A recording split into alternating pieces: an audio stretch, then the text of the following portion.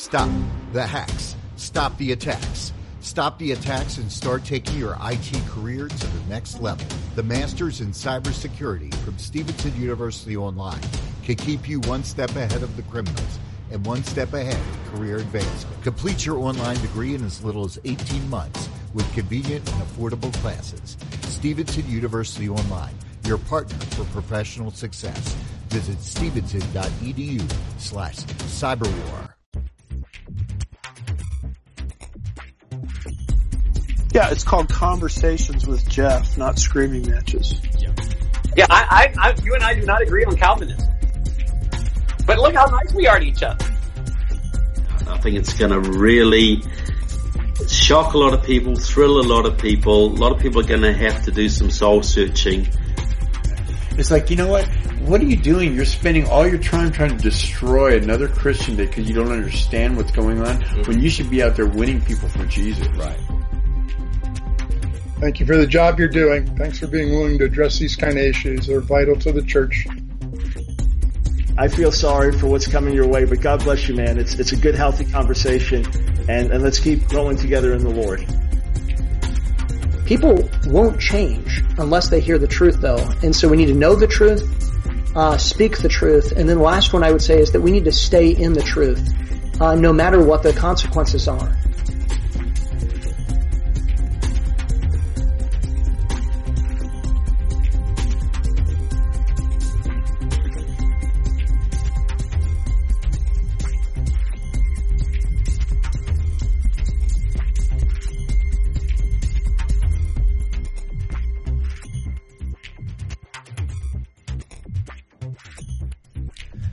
Hey everybody, welcome to today's episode of Conversations with Jeff. Today's episode is a continuation of a series that we're doing, actually discussing the book that we're putting out, Church and State, How the Left Used the Church to Conquer America. And we're going to be diving in today with Denise McAllister, who wrote one of the chapters of the book. Before we get started, just wanted to remind you guys as well, if you guys are interested in supporting what we're doing here with the Gatekeepers, one way that you can do that is by becoming a member of our Plugged In membership program. With that, you'll get access to our Destroy Social Justice Conference, the recording of that. You will get 30% off of all resources in our bookstore, as well as our weekly devotional, a bunch of other really cool perks. I'm going to be adding a podcast for members only as well. So a bunch of really cool content. If you guys would like to check that out, go to gatekeepersonline.com/plugged-in. And then also, if you guys are interested in pre-ordering the book Church and State, you can go to gatekeepersonline.com/church and state, and then actually use the code Denise, who's our guest today, at checkout, and you'll actually get a free copy of Pastor Sam Jones' new ebook, Why I'm Pro-Life, to go along with that order of the book. So definitely check that out. So we're bringing on Denise McAllister. We're going to be talking about her chapter specifically dealing with sexual identity, which is a fascinating chapter, especially with how much compromise I feel like there's been lately within the church on that. But Denise, welcome to Conversations with Jeff. Glad to have you on, and glad we can kind of dive into this topic. It's so relevant, but also really, really, really important within Christianity.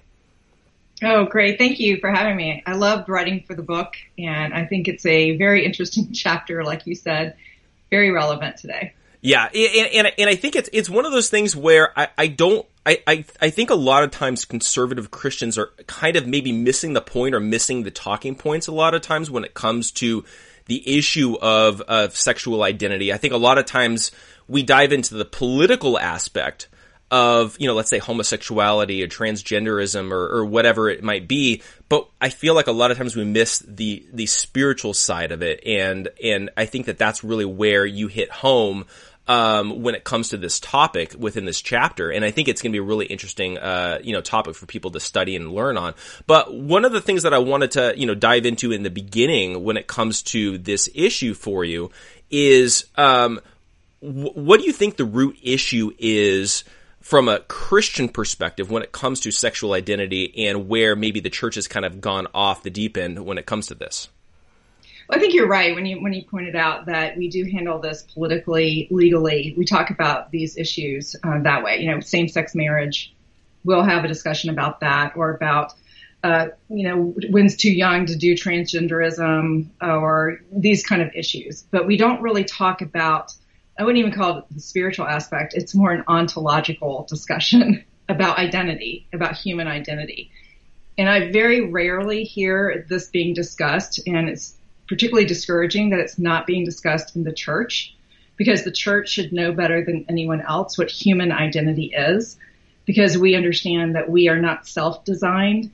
We aren't who we want to be because of how we feel, that we are designed by God, that we are objectively designed for a purpose by Him, and that we are to worship and honor Him, that He is our God. He is our creator. We are not self-creators. We are not self-reconstructors. We are made in His image. And that means something objective, that has a design and a purpose that we need to understand as human beings to live lives that are glorifying to Him. And we cannot do that if we abandon our understanding of self-identity as God made us. And essential to understanding our identity and our design is our sexuality. It starts from the very beginning of Scripture. It goes throughout Scripture. It has its analogies within the Godhead itself, in the Trinity. And if we abandon our understanding of who we are as designed by God, then we abandon our understanding of our relationship with God as designed. We abandon our understanding of who we are in the fall. And we abandon our understanding of what it means to be redeemed from sin. So it's a very, very important issue, and sadly one that's been abandoned by the church and certainly by society. And to understand the importance of it, there's a reason why in Romans 1, when Paul talks about the gospel and the need of the gospel to go out among the nations because we're depraved and we're fallen in sin, that he describes a society that's completely abandoned God's truth. And he explains that when we abandon God and we abandon His truth, we do it because we love our sin so much, we love ourselves so much, that we have chosen to worship ourselves and idols that we've created instead of worshiping God. So our thinking becomes depraved, or we abandon truth and replace it with our own.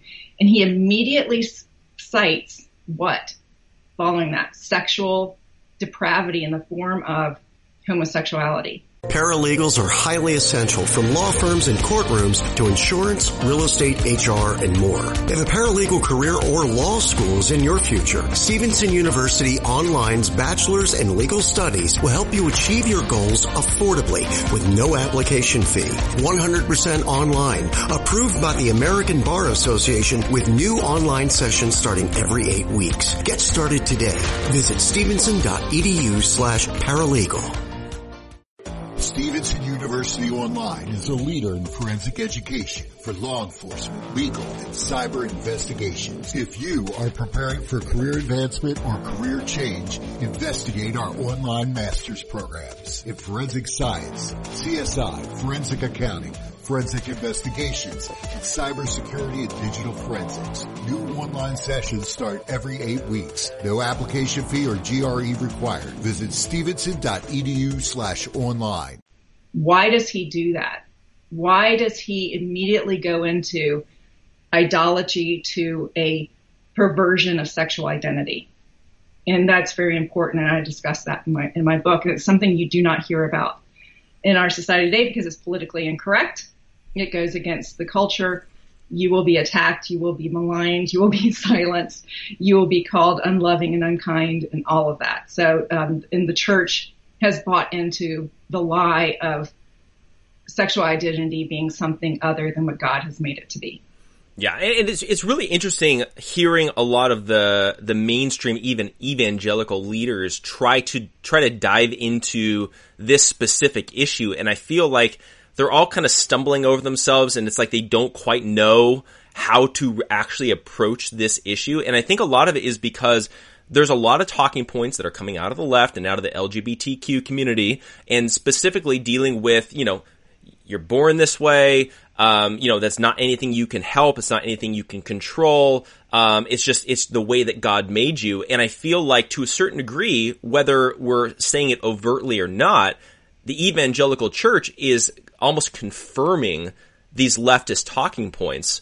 How if the church is approaching it from that perspective, in all reality, how should we be dealing with sexual identity and things along those lines? Well, the same way we deal with identity in general. What does it mean to be human? What does it mean to be made in the image of God? What does it mean to be righteous? What does it mean to be sinful? What does it mean to be fallen? What does it mean to be redeemed? What does it mean to be glorified? What is our relationship to God? Who did He make us to be, and how did He design us? This is fundamental.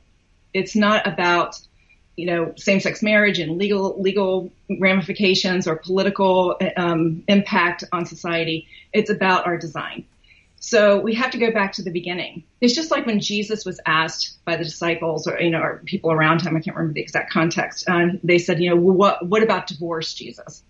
So they were going to, wanting to know what excuses, what loopholes do we have to get out of marriage, and how that the Pharisees in the Old Testament had made all these loopholes to be able to get out of marriage. And Jesus kind of cuts to the quick. They wanted to talk about a legal aspect, even a political, a social angle about this relationship, this very fundamental relationship that God had laid down. And what did Jesus do? He immediately said something that we all need to understand. And it's what we need to go to whenever we have any kind of discussion about human intimacy and human relationship that involves the sexual dynamic. What did he say? He said, God made them male and female. That was the first thing he said. And then that the two would become one, and that no man can bring apart what God has put together. So the very first thing he goes to is, what is your identity? Who are you? And what is the context of this erotic, and I use that term as opposed to platonic relationship. It's not agape love. It's not platonic love. We're talking about erotic love.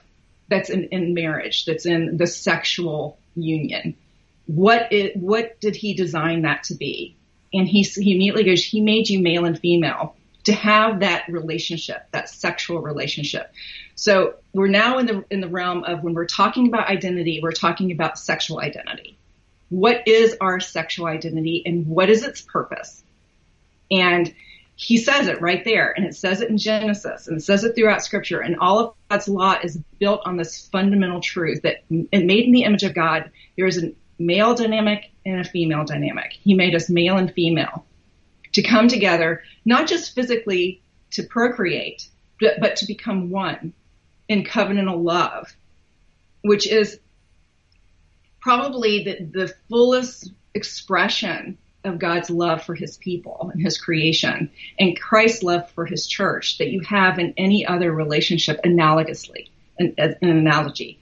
So you have this marriage union, which is what our union should be like. It's the individuals becoming one together in community, unlike anything else. It's the individuals coming together in a oneness of relationship with our Creator, unlike anything else. And that's what this relationship represents. But it's also a very real, organic relationship, one that's tied to our physical being. It's interesting how many Christians act like Gnostics, that somehow our physical and our spiritual is somehow separate, and our bodies are doing one thing and our spirits do another. And our bodies are somehow not relevant. But God designed us. We look at our bodies. We're made male and female to come together. We're made physically to be at one with each other in sex. And so that's what sexual union is. And they're not male and male aren't made to go together. Female and female aren't designed to go together. Male and female are designed to go together. God designed us that way. Any deviation from that is a perversion of his design. He says that clearly in Scripture, throughout Scripture. I know that LGBT pastors and ministers and theologians and theology schools and divinity schools like to pervert what the text actually says. They get into the law and the legal ramifications if we're really talking about adultery or yada, yada, yada. They forget to go back to the fundamental that the law is built on. And the fundamental identity of sexual identity is male and female, that these two are made to come together. And in what context are they made to come together? They're made to come together just whenever we feel like it. Oh, I get a sexual urge. I can just grab Joe down the street and have sex with him because I feel like it, or Jill down the street because I feel like it. I mean, is our is the outworking of our sexual identity and the purpose that we are designed to use it and engage in it? Is it just based on how we feel? Is it based even on whatever distortions we're born with? Because we're born in sin, right? So we're born fallen. So do we define our identity based on our fallen perspective on things? No, we go back to the beginning. How did God design us? Who are we? And we do that about everything in our life. We don't say, human beings should act a certain way, and then we use the measure of that action by some kind of fallen, standard. We don't. We go back to how God says it, as God designed us to be. He is righteous, therefore we're to be righteous. Even though we live in a fallen world, even though we're fallen and sinful. I can sit there and claim all day, but God, wait a minute. I have a proclivity for getting really angry all the time. That's how I was born. I'm born a sinner. How can you tell me to be righteous? What does God tell us? I made you to be righteous. I made you to be a certain way. You are designed to be in relationship with me, in a holy relationship with me, as a man, as a woman, as a human being, as an individual. And when you deviate from that, you are basically saying to God, your way is not good enough. I prefer my fallen perspective. I prefer my fallen way of being. Therefore, I'm going to choose that as my standard of being. I'm going to choose that as my standard of identity. And that will become the norm for me. You have then stepped from the realm of worshiping your creator to worshiping yourself. This is the essence of idolatry. Paralegals are highly essential, from law firms and courtrooms to insurance, real estate, HR, and more. If a paralegal career or law school is in your future, Stevenson University Online's Bachelor's in Legal Studies will help you achieve your goals affordably with no application fee. 100% online, approved by the American Bar Association with new online sessions starting every 8 weeks. Get started today. Visit stevenson.edu/paralegal. Stop the hacks. Stop the attacks. Stop the attacks and start taking your IT career to the next level. The Masters in Cybersecurity from Stevenson University Online can keep you one step ahead of the criminals and one step ahead of career advancement. Complete your online degree in as little as 18 months with convenient and affordable classes. Stevenson University Online, your partner for professional success. Visit stevenson.edu/cyberwar. Bank of Clark County is making it easy to give to local charities. We're featuring a different one at each of our Bank of Clark County locations. To find out how you can support their good work, visit our website at www.bankofclark.bank or follow us on our social media channels and the hashtag GiveWithBOCC. Happy holidays from all of us at Bank of Clark County. Member FDIC. And we see it in many, many different ways, but we especially see it today in the affirmation of this perspective within the church, within society, that we can make our identity whatever we want it to be. Yeah. And that is simply not what God has designed. And so when we do that, we eradicated God's purposes. We've eradicated the beginning, how we were created. We basically said that doesn't matter. All that matters is how we are now in our fallen state. That is, and the sad thing that with the church embracing this perspective is they've actually undermined redemption. Because if you're going to say that our identity is whatever we perceive it to be in our fallen state, why be redeemed from it? Where's the cross? Where is the message of hope? What is faith for? What is your hoping? What are you hoping for? If this is what our standard is, if this is the good, if this is what we say God has designed us to be, is what we perceive in our fallen state, there is no hope for redemption because we've rejected creation. We've set ourselves up solidly in the realm of fallenness, and we have shunned any kind of hope of redemption in the future and glorification and restoration to how we're supposed to be. And in what way do we do that in any other sinful endeavor? Do we say that we're like that? Oh, we all steal. That's the way we are. Therefore, this is who we are. We're going to stay here, right here like this. This is how I was born. It's rejecting God's creative mandate that no, we are not to steal. No, we're not made to be righteous, to honor and to love our neighbor and his stuff and respect his stuff. And that even though you live in this fallen state, through Christ you can be redeemed from it, to be restored to how he has designed you to be as a pure, holy, loving human being who doesn't steal other people's stuff. So this is the seriousness that really touches not about some kind of what are people doing in their bedroom kind of argument. This cuts to the very heart of the gospel. It cuts to the very heart of human relationships with God, with ourselves, and with each other. Am I defining myself by God, or am I defining myself by my own perspective, by what society wants me to be, or what society has determined to be truth? What am I using as the standard for truth about human identity and human sexuality?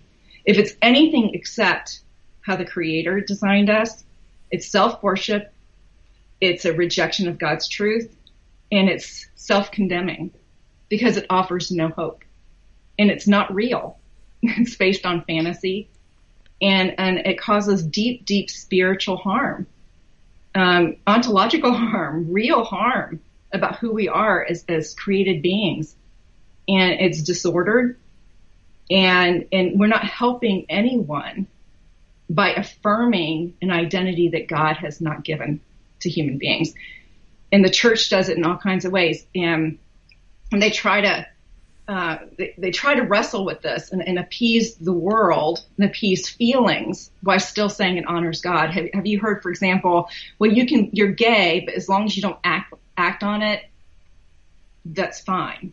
Have you heard that? Yeah, and that was honestly what I wanted to ask you next. So that worked out perfectly. But I feel like, and again, this is where I think a lot of Christian pastors struggle, is because I think a lot of times it's really easy to focus on the physical actions of people. Again, in whatever sin issue that we're talking about, it gets a lot more difficult, I think, for a lot of pastors to talk about these issues more from the spiritual side, or what's actually going on in your mind and things like that. And I think specifically, and this is why I appreciate that you really wanted to deal with this from an identity standpoint as opposed to just the physical action of homosexuality or any of these sexual perversions or anything like that, is this really comes down to the heart of the issue of identity. It's not just the physical action. And I think that this is where, like, when you look at organizations like the Gospel Coalition or a lot of the evangelical leaders and people that are supporting people like Sam Allberry and people like that, you start getting into this same-sex attracted, but we're going to remain celibate. And so they separate out the identity from the physical action. And so then the question is, how do we as Christians deal with this issue when really they're separating these out into two separate things, one of identity, one to physical sin? How do we maneuver that? They've just cut a sharp knife down the middle of human identity, and it's destructive. I know they think that they're being really helpful and sensitive and empathetic by saying it's okay that you're gay as long as you don't act on it, but it's a lie. It's cruel. And, it undermines, again, the gospel and it undermines God's design for his creation. It's setting up a paradigm that's contrary to God's word, and all in the name of sensitivity, which I really don't think is sensitivity. I really think it's concern about how you look. I think ultimately all these efforts to be sensitive to people that leads to a lie is really about protecting how you're perceived. It really, in my opinion, I mean, that's because it's a lie. If you're really concerned about the other person, you're going to lead them into truth. You're not going to put layer upon layer of deception upon them in order to make everyone feel good about themselves. So the issue here about you're gay, but as long as you don't act out, the problem is one of identity. It's setting up, it's telling the person with same-sex attractions that they're locked into a identity that isn't real. If God made you gay, then you should be able to act on it. That makes no sense to say that God designed you to be a certain way, sexually speaking, which is fundamental to your humanity, that God made a third sexuality in essence, because sexuality is not just tied to our physical form, it's tied to what you do with it, your purpose.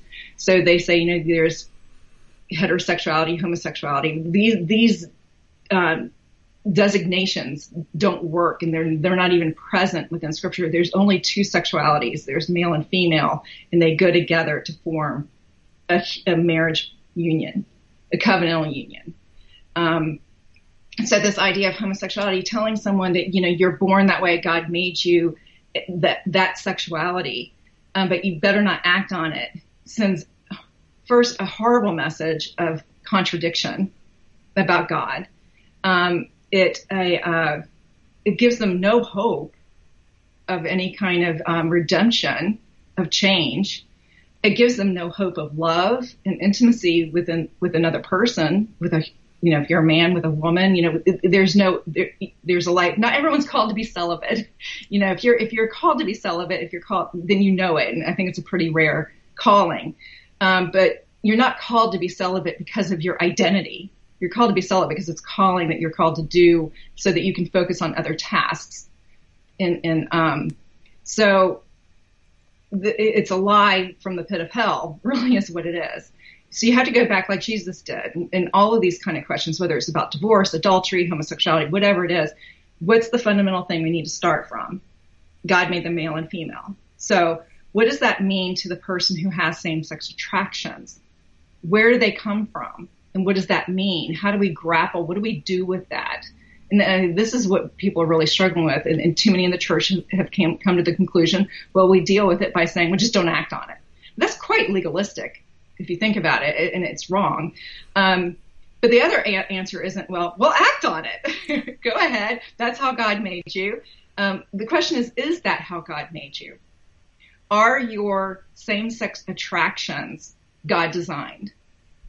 And is that now your identity as a sexual human being? Because that's where we've gone. I mean, that's why we get into rights. It's why in the past you didn't have rights as a homosexual same-sex attractions, because it was seen as a behavior. Now it's an identity. When you move into an identity, then rights come into play, right? So that's what we have going on.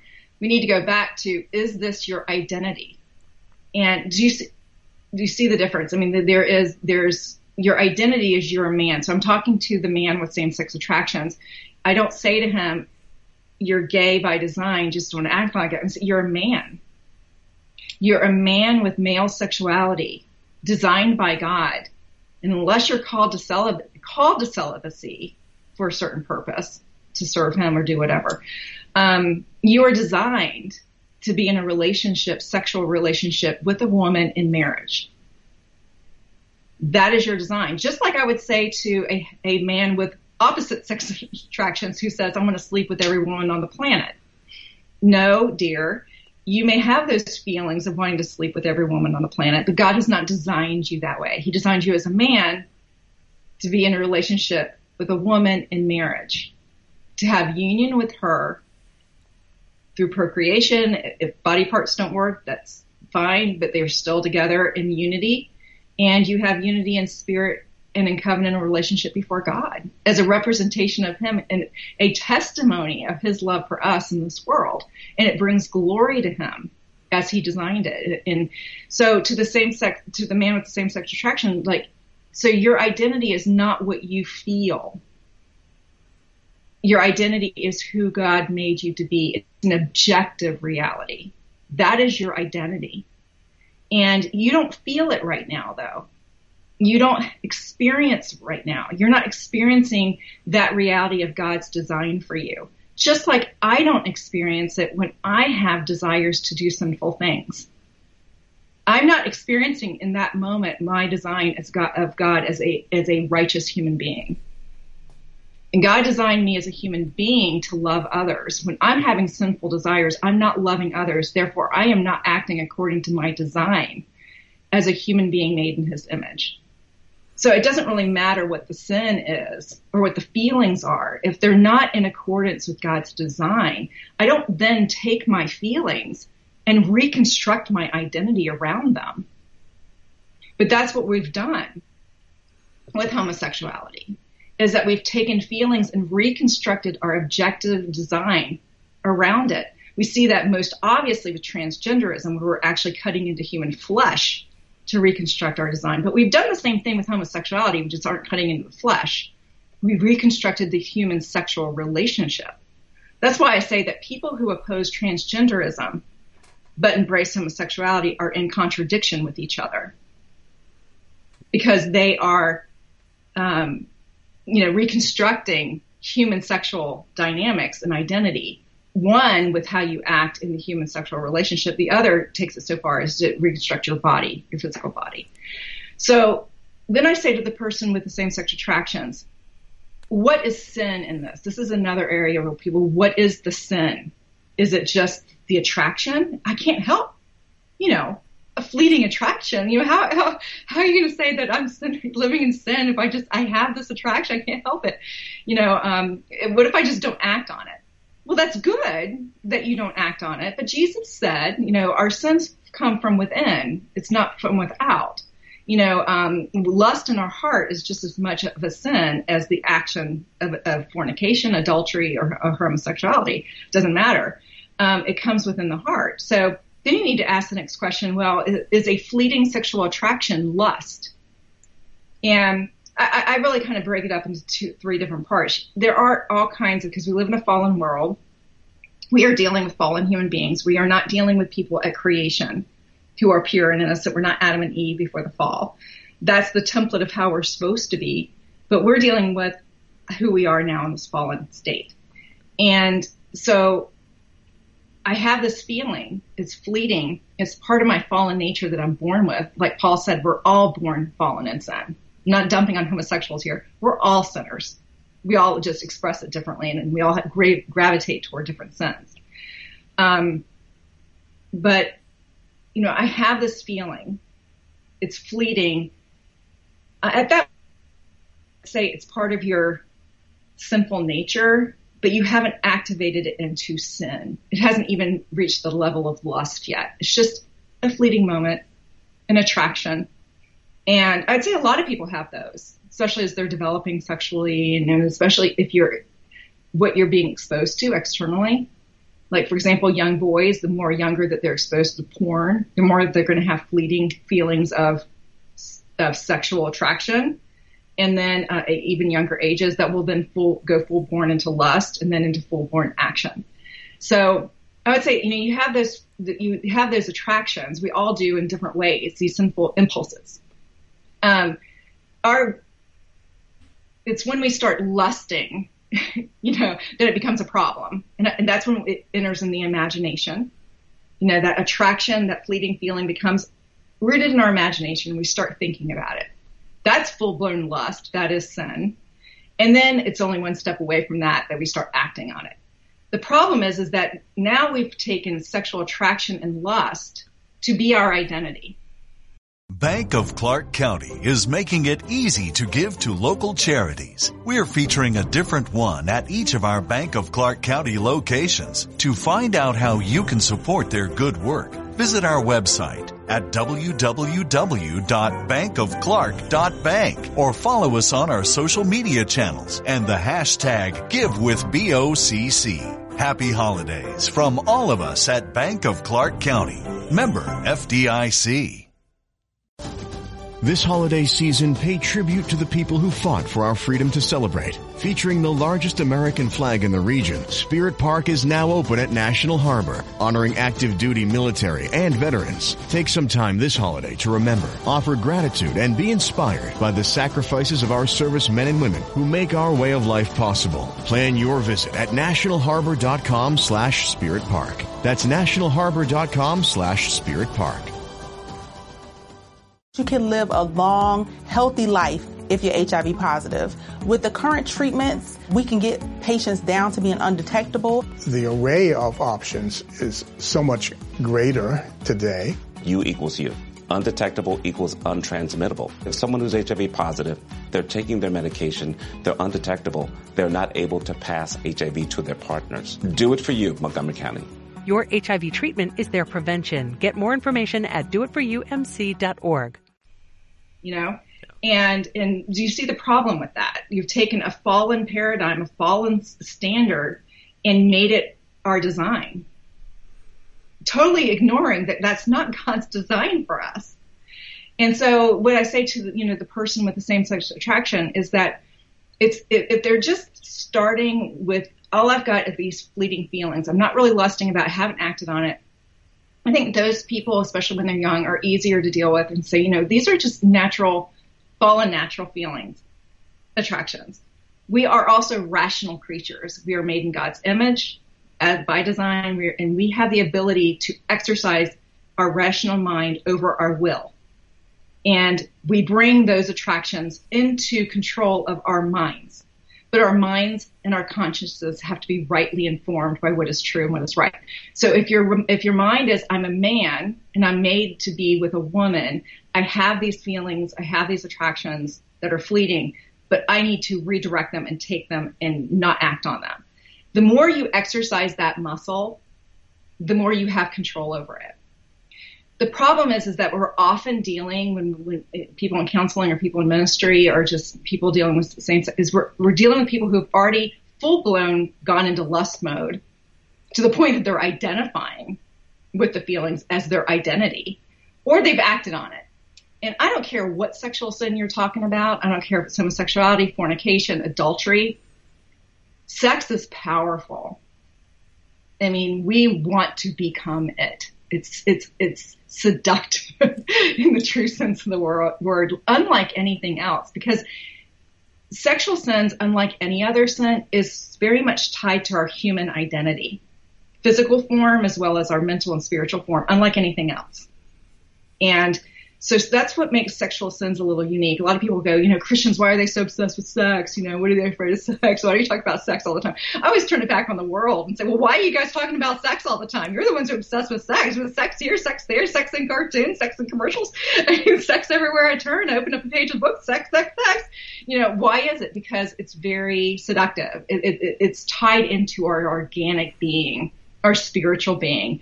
I think it's also because it is so analogous of our relationship with God as a particular focal point of evil to target it, because it separates us from ourselves and from God himself. It's a distortion. Satan loves to distort who God is and what our relationship is with him. And what better place to do that than sex, which is so addictive. So once you're dealing with someone who has been feeling these feelings, lusting, and totally given themselves over to it to the point that this is who I am, and affirmed by a culture that this is who you are, and engaging in it physically, having many relationships, boy, it's really hard then to look to that person and say you can change. It's very, very hard to do that. It's hard to do that with any sin, really, but especially the sexual sins. Men addicted to sex, women addicted to sex. And, even in opposite sex relationships, it's the same thing. It's very, very difficult to make that change. But the difficulty of it, and it does not change the reality that it's wrong, that it's not by design. And I think too often people in the church ourselves, because it's so hard, it can't possibly be true. It's so hard to change. God can't possibly want us to be different. But, God said, I can take those stones and make life out of them. Jesus raised people from the dead. If God can do that, he can forgive us of our sins, and he can make us new, and he can renew our hearts. If we don't understand that and believe in that, then you have no right as a Christian to be even talking about spreading the gospel, because you don't believe in the power of the gospel. If you don't believe that God can change the hearts of a man or a woman who's so entrenched in some kind of sexual sin that they totally identify with it as their being, as their design, as their purpose, even to point their finger at God and say, you made me this way. If you don't believe that God can change, then what do you believe in? You know, what do you believe about God changing the rocks and making them soldiers in the Old Testament? You know, and what do you believe about feeding the 5,000? You know, what do you believe about the miracles of Jesus? What do you believe about God being able to take a fallen heart and renewing it and glorifying it and bringing it back to his original creation as a righteous being? Do you understand even how fallen and lost we are as human beings, how we are dead in the water? Do you understand that we are dead in sin? And that the gospel message is that God is here through Christ to make us alive again. Do you understand what that power is? Because if you don't, what are you doing in the pulpit preaching about this and saying it's okay that you're gay, but don't act on it? What you're saying to that person is that that God designed you not the way he said he did, but differently. And, you know, he can't really change who you are. He doesn't really want to change who you are. There's really no hope there. You know, do you even know what you're saying to people and the bondage that you're continuing to put them in by saying that to them? You know, so this is the whole concept of understanding foundationally what identity is, about it being human and about being and part of that humanity, and essential to that humanity is our identity as male and female. Yeah. And if you reject that, then you reject the gospel itself. And if you reject the gospel itself, who are you calling yourself? What are you calling yourself? Why are you calling yourself a Christian? What are you offering to people? You have a very weak God. You know, and I believe God is very big. You know, I believe in a powerful God. And I believe that God is our creator and he created us and designed us to be a certain way. And does that mean that we lose all individuality? Because I know that's the first thing people kind of shun when they go, God made us a certain way. Like he's imposing identity onto us. Not stopping to think, no, he's created our identity. He's given us our identity like an artist. He's artistically formed us and designed us. No, instead people go, oh, you're imposing sexual identity on us. You're imposing humanity on us. You're imposing your image on us. How dare you impose your image on your creation? Instead of thinking, no, what it is, he made us this way. We rebelled and we changed. We became corrupt. We rejected his ways. We have been, ever since the fall, redesigning our own selves to be something that he did not make us to be. We have been redesigning ourselves into a corrupt form of humanity as men and women. And this is why, and worshiping ourselves all the way. This is what Paul was talking about in Romans 1. And this is why he goes straight to the sexual sin of homosexuality when he talks about self-idolatry being so all-consuming and so bad that we have made God's truth to be a lie. And that's why if we really want to bring hope to this world, we have got to deal with this issue.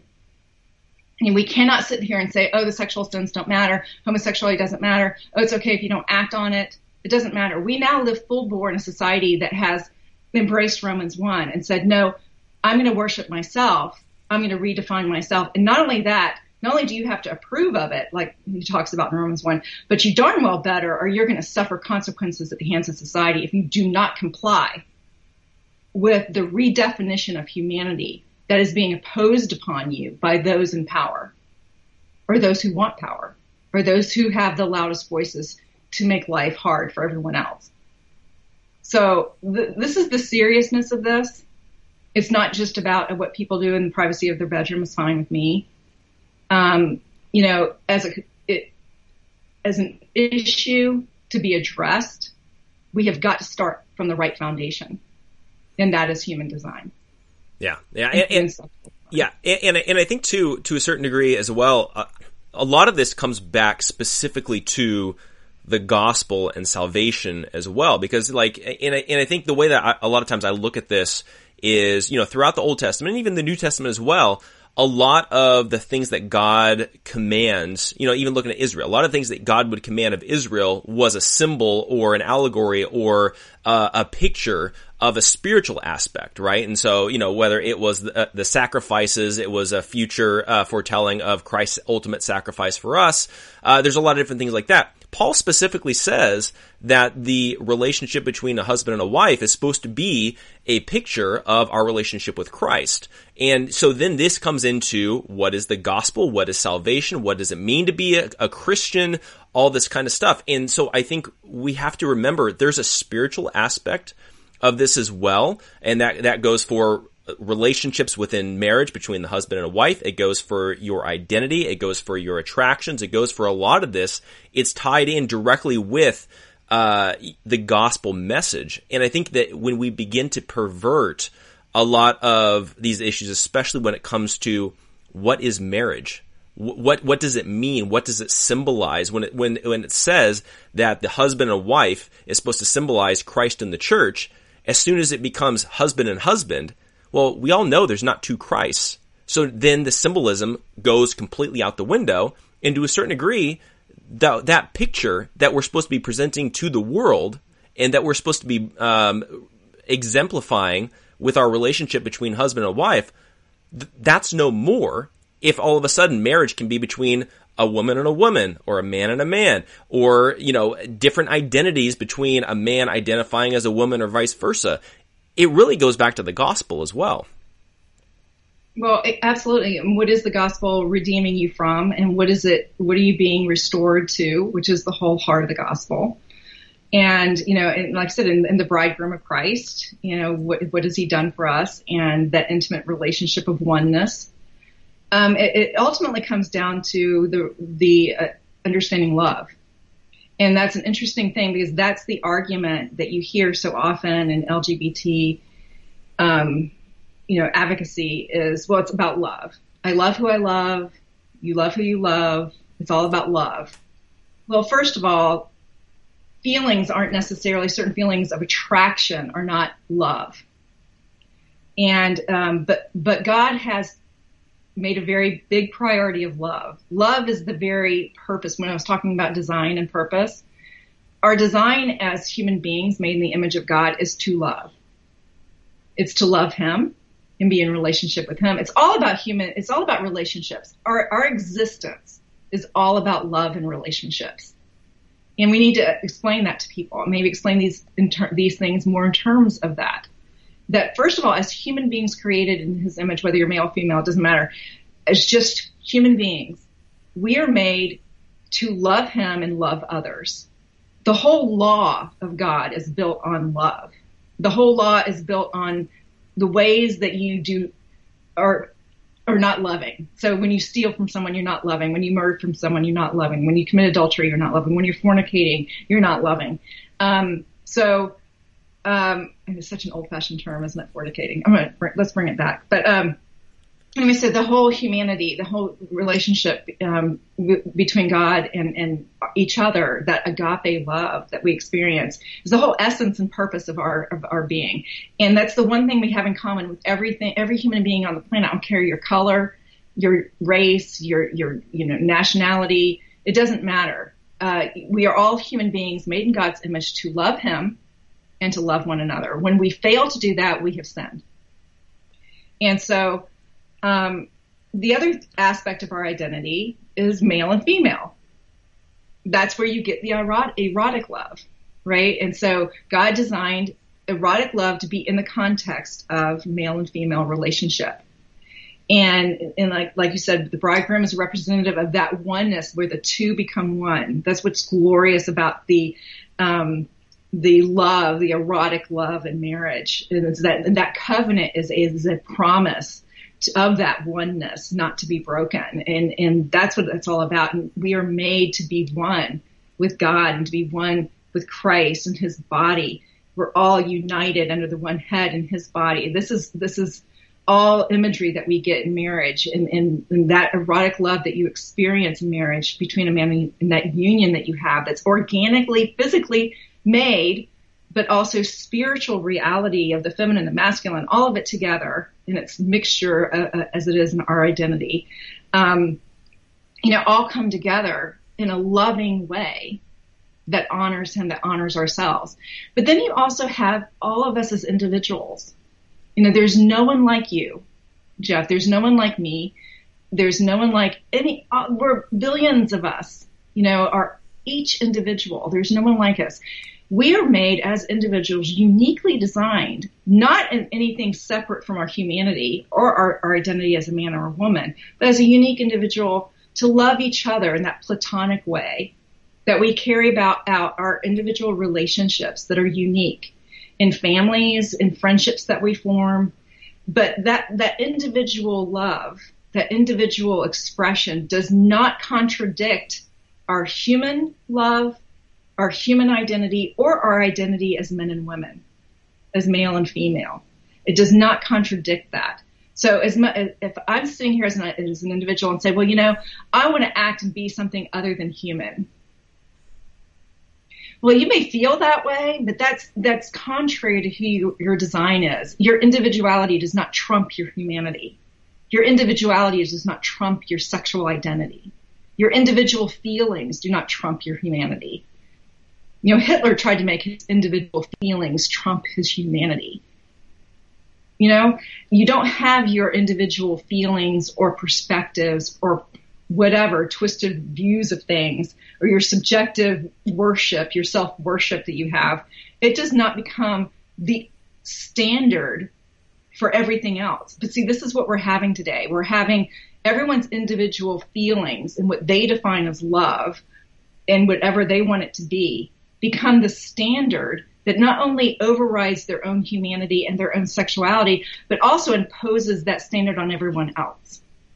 And this is what subjectivism does. It isn't contained within the person of my truth, your truth, your truth. No, my truth suddenly needs an outward expression for acceptance in society. That's when that subjective truth then becomes dictatorial over you, over God, over his design, over objective reality, over everyone. And the more power I get as an individual, the more I can exert my subjective truth over everyone else in order to affirm my truth, in order to approve of my truth, in order to justify it and legitimize it. Then I get power in myself, and my self-worship becomes legitimate, and that is idolatry, and it's destructive. It's only when we all abide by God's design, objectively outward, and honor that and glorify that and act out that in love, true love, that we live in peace, that we live in happiness, that we become our full selves, that we become the design and the completion that God has made us to be in his image. Yeah. And I think, and so one last thing that I did want to ask as well, because this entire book is really focusing on the strategy as well as the perspective and almost like theological points, maybe to a certain degree as well, that the left has really been using to really destroy the church from within. And I think that this is one of those issues that the left has brought into the church. And it's really been destroying not only our teaching on sin, but just really getting a lot of these pastors to really compromise on definitions, on sin, on theology, and even the gospel and that sort of thing. So if from your perspective, dealing with like sexual identity and the compromise that we're seeing happening within the church on this issue, what is really so dangerous? What's the end game for using this within the church to really take down the church? Well, because it counters the gospel. It corrupts what true love is. It corrupts God's truth. It undermines not just his word, but relationships. It undermines the family. It undermines God's authority, objective authority in our lives, and catapults subjective truth over his truth. So it's very destructive, and it's come in under the guise of love, and because, don't abuse, but somehow telling someone with same-sex attractions that that's not who they are, that they can be different, because God has not designed them to be that way. That's an effect of the fall.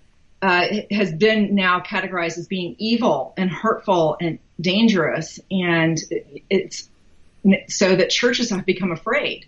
People in the church are afraid. Look at how people's response to the COVID reaction. They don't want to stand up for what's scientifically true or common sense because they don't want to seem offensive. So the fear of offending, fear of not being loving, has silenced the church or made them embrace ideas that contradict their own belief system. They've compromised along the way about definitions, about design, about identity, to the point that we don't even talk about sexual identity. We talk about sexual action. We talk about legal action. We talk about these kinds of things, political stuff. We talk about how we're to treat each other, and all of us would agree that no matter what the sin is, you treat people with grace and kindness and explain, but you also tell them truth. So it's that balance of grace and truth that leads someone to redemption. Not abandoning people either through legalism and cutting, say, I won't have anything to do with you, but yet saying, you can't continue in sin and expect to label yourself a Christian. I would say that to anyone in any sin. The more and if you're to the point that you're so committing your sin that you identify as that sin. It's interesting also in Romans 1 where he follows the conversation about sexual sin. Then he gets into gossip and lying, and he says, and all of these some of you were. It's interesting that he goes from people committing those sins to being those sins. So not only sexual sin, but you become so depraved that you become the very essence of your sins, no matter what they are. Whether it's a liar, whether it's steal, a thief, it doesn't matter. You become that because that's the standard that you've chosen for yourself. You've abandoned God's identity and you've embraced your own. And that own identity in this fallen world is a sinful identity. We in the church have got to understand that. Any abandonment of identity as God has designed it is an embracing of sinful identity. Bank of Clark County is making it easy to give to local charities. We're featuring a different one at each of our Bank of Clark County locations. To find out how you can support their good work, visit our website at www.bankofclark.bank or follow us on our social media channels and the hashtag GiveWithBOCC. Happy holidays from all of us at Bank of Clark County. Member FDIC. That's what it is. And you're not doing anyone any favors. You're not being kind to anyone by affirming a sinful identity of any sort. And so I think, the church a long time ago with postmodernism and all of this coming in, feelings have become more of the mainstay. It's all about communicating rather than proclaiming. It's about, relating rather than relegating or, proclaiming again God's truth. So it's all about feelings instead of facts, and about truth, about God's way of ordering this world. We're wanting to reorder it ourselves around our feelings, around everyone else's feelings. That undermines the gospel because the gospel actually flies in the face of everyone's feelings. This is, we are deserving death because of our sin. And what did Christ do? He laid down his life to forgive us of sins that we were his enemies, and yet he gave his life for us and he redeems us.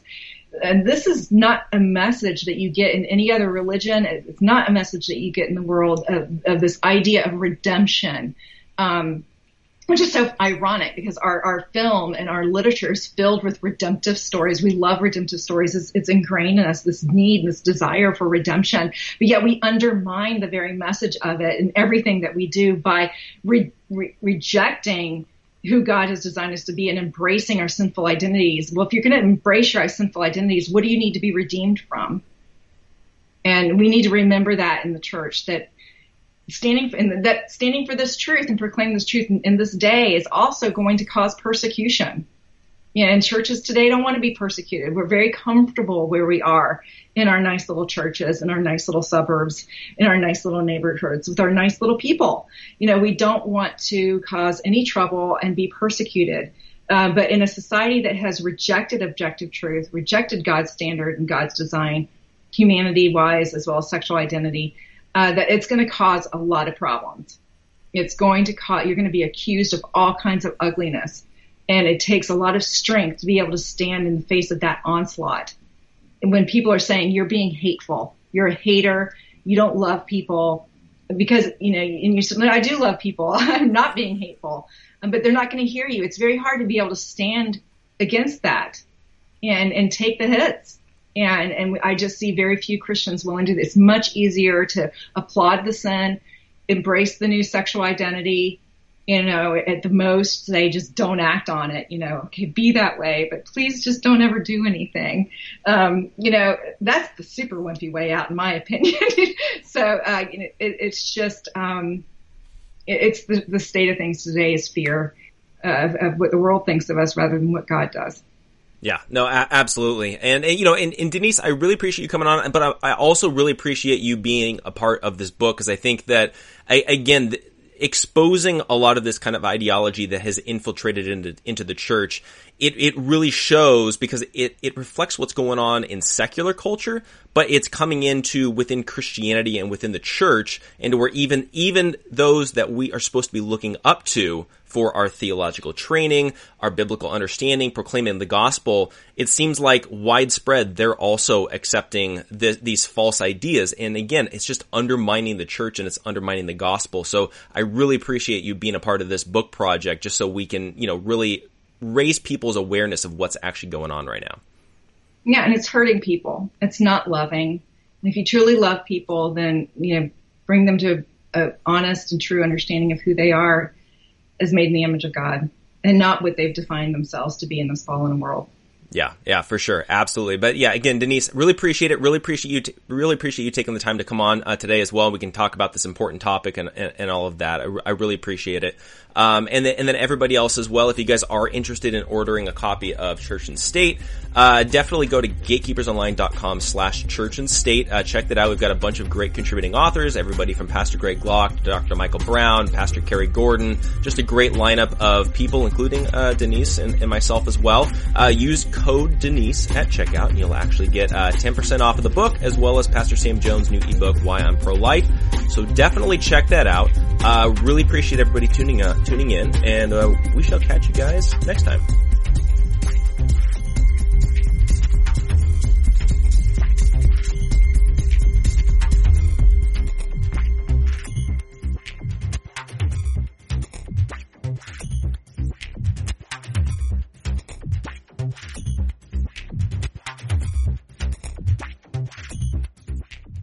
Bank of Clark County is making it easy to give to local charities. We're featuring a different one at each of our Bank of Clark County locations. To find out how you can support their good work, visit our website at www.bankofclark.bank or follow us on our social media channels and the hashtag GiveWithBOCC. Happy holidays from all of us at Bank of Clark County. Member FDIC.